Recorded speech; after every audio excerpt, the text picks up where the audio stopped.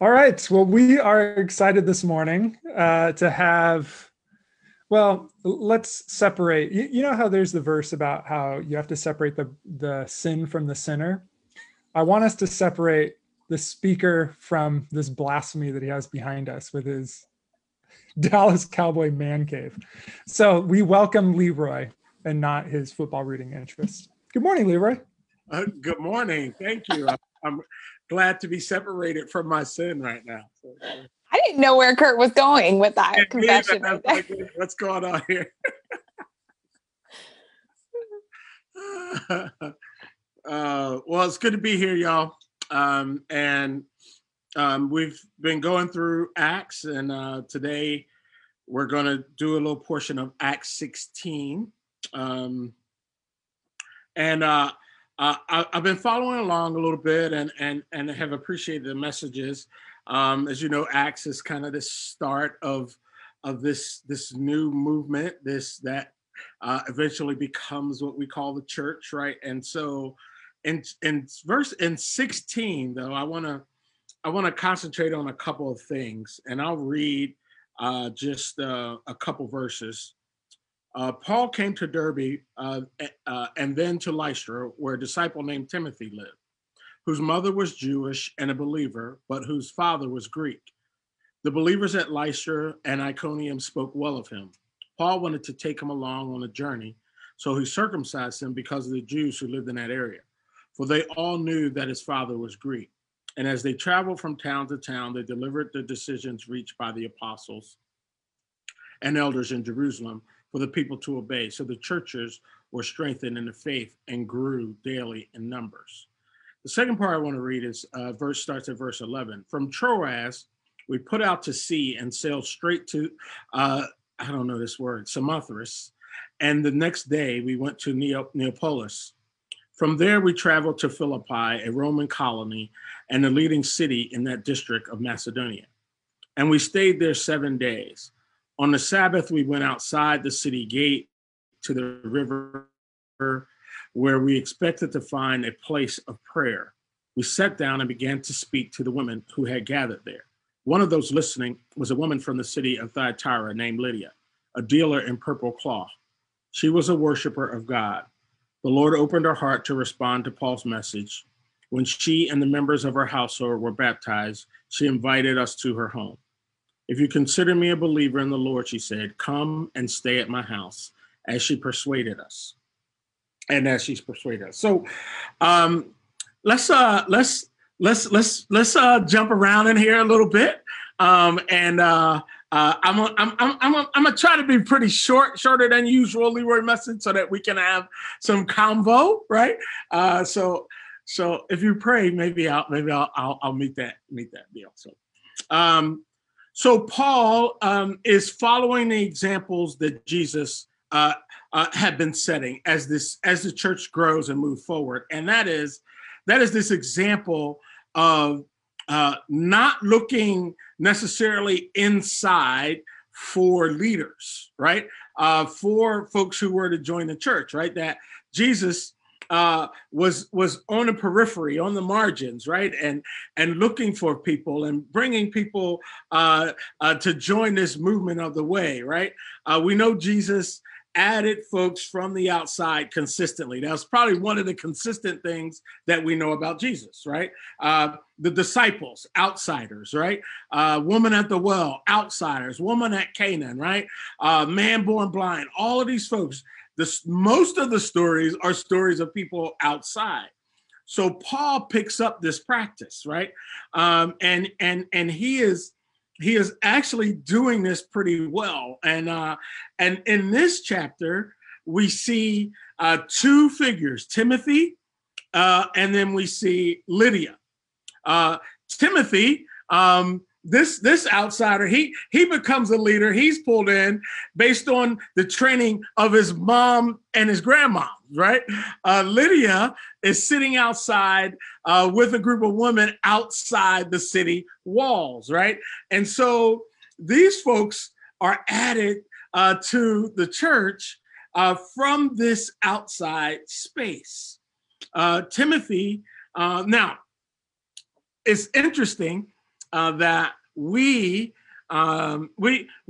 generally, this type of training wasn't the same training that the Pharisees and the Sadducees had received, right? Or the scribes, right? Or those who were, as Paul would say, Pharisee, Paul said, I'm a Hebrew of Hebrews, right? These groups of folks weren't from those places. They were trained differently. And that's interesting to note, that Paul keeps picking out these type of people.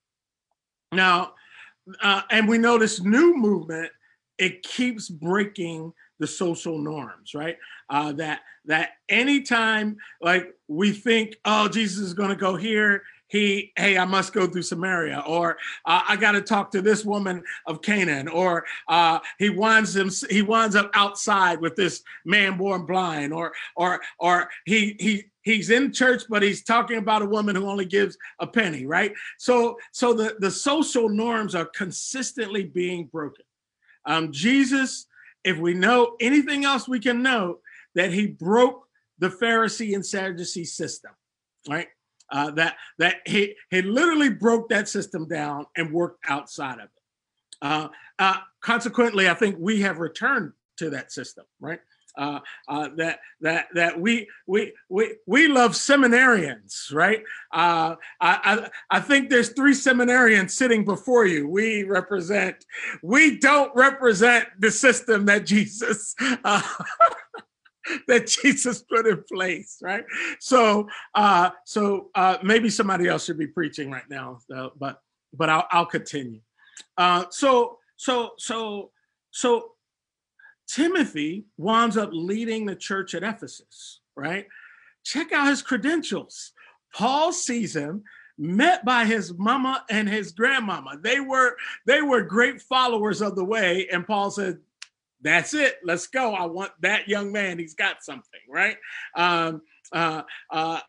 This idea of liberation, and I want to bring that into this focus, looks outside the walls, outside the system, and finds folks and brings them in to be the first elders and rulers and deacons, or whatever we want to call them, of this new church expression. This the way. Remember, that Rome was a colony, right? A colonized place, and it seemed like their purpose was here to defy that power, right?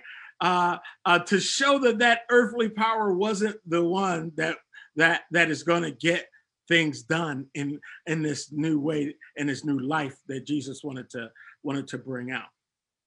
So what does outside, it says that Paul and these folks went outside the city gates. What does outside the gates look like for us today, right? How about we establish outside? What would that look like? Would that be Black, right? Would that be women? Would that be queer? Would that be young?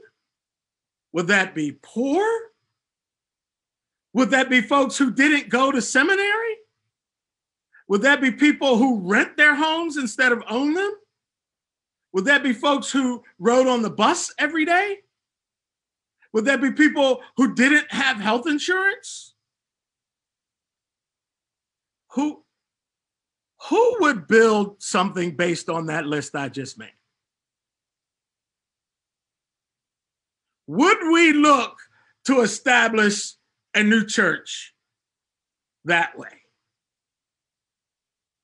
See, we don't we can't even always fathom starting something with that particular group sitting outside the walls.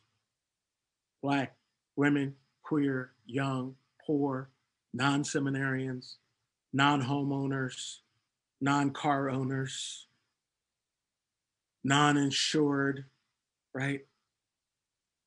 Well, how could we start something with that kind of group of people? But that is exactly how Jesus started the church and what Paul picks up in. They were outside, literally, the city gates. So Paul runs into some folks out there. He runs in to these women that were gathered there outside the city gates, and it says Lydia was there. Lydia is an interesting figure here. Lydia was a business owner. Lydia actually had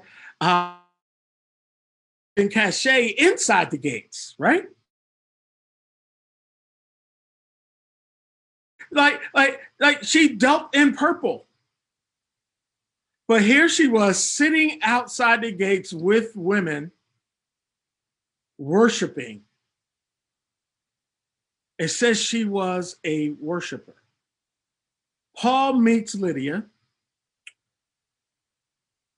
They have a conversation. She gets baptized, right? And then it says she has this request.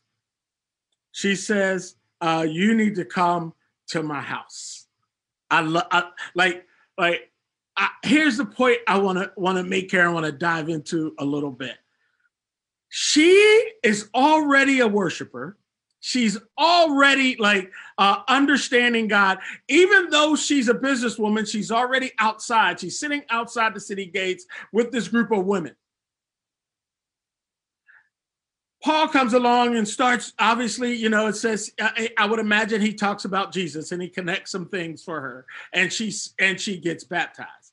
But she, it's almost like a business transaction is happening. She goes, okay, I will be baptized, but here's what you got to do. You got to come to my house, right? I'll do your baptism thing. You come to my house, right? Like that to me speaks volumes. She goes almost like, yeah, I will do your thing if you have dinner. Like, I'll do your theology if you eat at my house, right? I'll do your seminary if you eat at my house, right? I'll say your sinner's prayer if you eat at my house, right? This idea, here's what I want to do. Marginalized and outside folks have done things, right? For majority culture, and have been waiting for us to come over for dinner, right? And so while POC go to our seminaries, we have not gone to their houses, right? Or while POC and marginalized folks go through our rituals and all these kind of things, we don't go to their houses. Lydia was smart. She made a transaction. She said, I would even imagine she might have even known, because she was a worshiper, there's going to be some theology here. There's going to be something, but I want to drive it deeper. I want a relationship. I want you at my dinner table. I want you in my neighborhood. I want you in my community. I want you to accept my family for who we are. So I'll do your baptism. You do my house.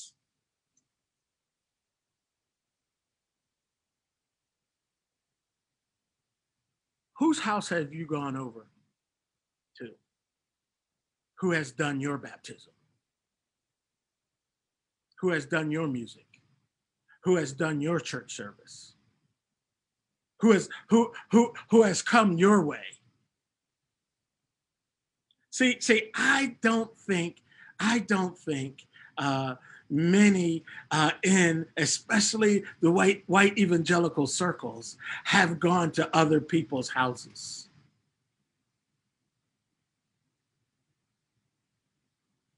Yeah, we won't have a long service. We won't be loud. We won't hang out in the neighborhood. We won't welcome immigrants. We won't pay equal wages. Well, why won't you go to somebody else's house?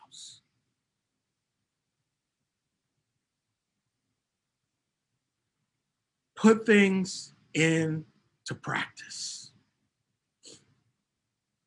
There's one thing to for someone to like sign on to your way.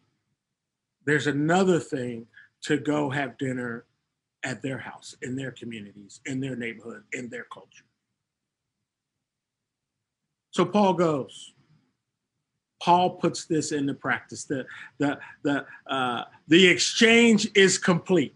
She's baptized. He goes to dinner. And he goes to dinner. Paul goes where she lives, meets her folks, sits at her table. And guess what? A church is born. This is actually the start of the Philippian church. Lydia is one of the founders of that church. And later on, we see, if you go through Philippians, I want you to go and check out kind of the uniqueness of Philippians and the depth to which Paul connects with that church and who they become in that space. I think this church becomes such a strong center and place for Paul because Paul goes and he understands and he learns and he gets a nuance from Lydia and the women around him and the folks around him to dive deeper into what it means for this church. In Philippians 4, we hear Paul say, hey, I plead for these women, right? Yes, I ask you, my true companion, help these women since they have contended at my side in the cause of the gospel, along with Clement and the rest of my co-workers whose names are in the book of life. Paul, when he writes back to the Philippian church, he says, hey, y'all take care of these women because like they held it down. Moreover, you Philippians know in the early days of your acquaintance with the gospel, when I set out from Macedonia, not one church shared with me in the matter of giving and receiving, except you only. For even when I was in Thessalonica, you sent me aid for more than once when I was in need. Paul says, hey, there's something special about this church. And I think the depth in the relationship that Paul had with Philippians came because he went and sat and understood where Lydia was coming from. I think a theology rose out of this place. A group of women became the founders and foundation of a church that began to meet its goals. In fact, Paul got thrown into prison right after this, right? And he was beaten. And we watched this story unfold of him and Silas getting beaten and thrown into prison, and all of these singing and songs happened, all this great stuff. But then when he got released, it says Paul went back to Lydia's house. There is I think there's a depth to this, and I think what I'd like to explore is this idea that the theology that we read, the stuff that we take and becomes foundational for our theology out of a book like Philippians, was born out of the context of Lydia's house. That perhaps theology, perhaps our understanding of God, perhaps how we know and drive deeper in relationships comes out of actually having relationships, right? That for so long I read the Bible as like, here are the rules coming at me. Here are the things that I need to follow. Here are the things I need to do, as opposed to, oh, here was the life they built together, and out of that life came this context that can inform my life, not as a rule, but as a guide to how context and relationships can build in. So it's not the typical Leroy message today. I wrestling with this idea of how theology is born. And if Acts begins to shape what this looks like and what we follow, perhaps deeper theology can be born out of our lives as we dive into deeper relationships, as we go to the houses of the Lydias of our lives, and let that begin to shape how we understand and know God. Amen. Thank you, Leroy.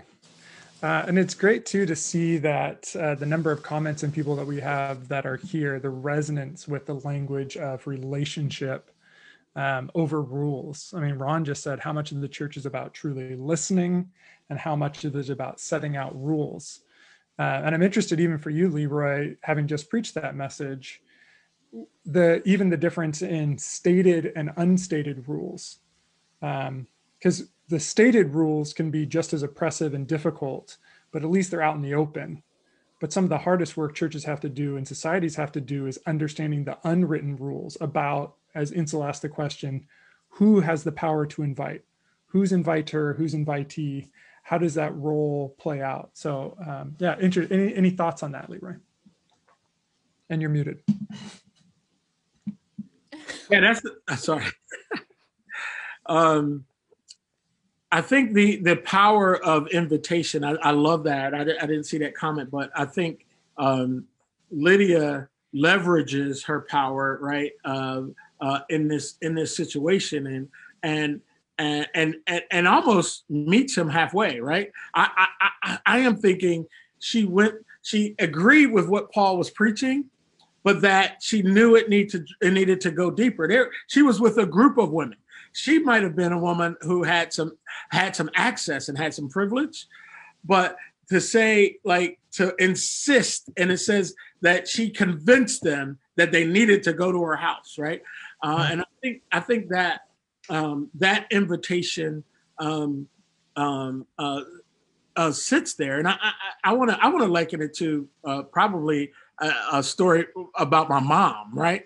My mom is like hospitality on steroids, right? Always, right, ready to prepare a meal, always cooking, always like, hey, have them come over. That's why I've learned early in life, like, oh, I could just invite somebody over for dinner and my mom will hook it up when we get there, right? And I'll let her know. And so I think there is something built into, and I wouldn't even stretch it and go mamas of color, right? Mamas who have this invitational spirit, this hospitality spirit, to bring us in and draw us in a way so that we can learn and deepen ourselves and deepen our relationships with each other. So I think yeah, that's kind of what comes to mind out of that. Yeah, it also feels like a safety against building a theology that is just ideological, because if it's relational first, then that informs the kind of shared values and ideology you have. Where if you build an ideology first, you are intentionally and unintentionally excluding so many people, because the ideas are more important than the relationships. But if you center around a dinner table, you can't do that. Right. You can't make ideas the most important thing when you're face to face or you've created an environment where people can truly be known and can share who they really are. Because as Sarah mentioned here, you think of churches that are welcoming of everyone in the LGBTQI population, but not affirming. Mm-hmm. That's an ideological center, not a relational center. Mm-hmm. This idea is so important that, of course, you're welcome here, but you don't belong here. Whereas if it's a relational at its core, you would see that all of the teachings of Jesus, like, well, there's really good fruit in all of these humans. What are we doing excluding them because of this idea that was passed down to us or we received? So it has huge impact into all kinds of areas of church. Yeah, I think I think you make a really good point. Yeah, so I know so many people, and I'm going to use this example, who in conservative spaces, who, they are against kind of queer folks, right? And on a number of levels. And I asked them, have you Do you know anyone? Have you sat at a dinner table? Have you had a conversation? Have you gone to see it? Have a beer? Have you right? Have you walked through someone wrestling with this in their life and how they come out? If they like have you done any of that? And if you haven't, of course your theology is just a rule, right? And it doesn't take that into effect. And so yeah, I think you're right. I didn't get into this because it would have made the sermon a lot longer, but Kurt did that for you. And Here it is. I really wanted to model something different today. So, but the Paul, when Paul in that same chapter, right? Paul circumcises Timothy, right? For the context in which they were going, because in the Galatians scripture, Paul says, who told you about this foolishness of circumcision? Don't get circumcised, right? Those two instances are very different, but they're based on relationship and context. Timothy, sorry, bro, you're gonna have to do this because of where we're going, right? And then to the Galatians, don't do that. That's foolishness for you, right? So there's even in what we're reading, this whole relational contextual piece that I think is important to our theology. Mm-hmm. Yeah, I loved it. I mean, I like your normal messages too. Yeah, I like that you did something different, but it's great.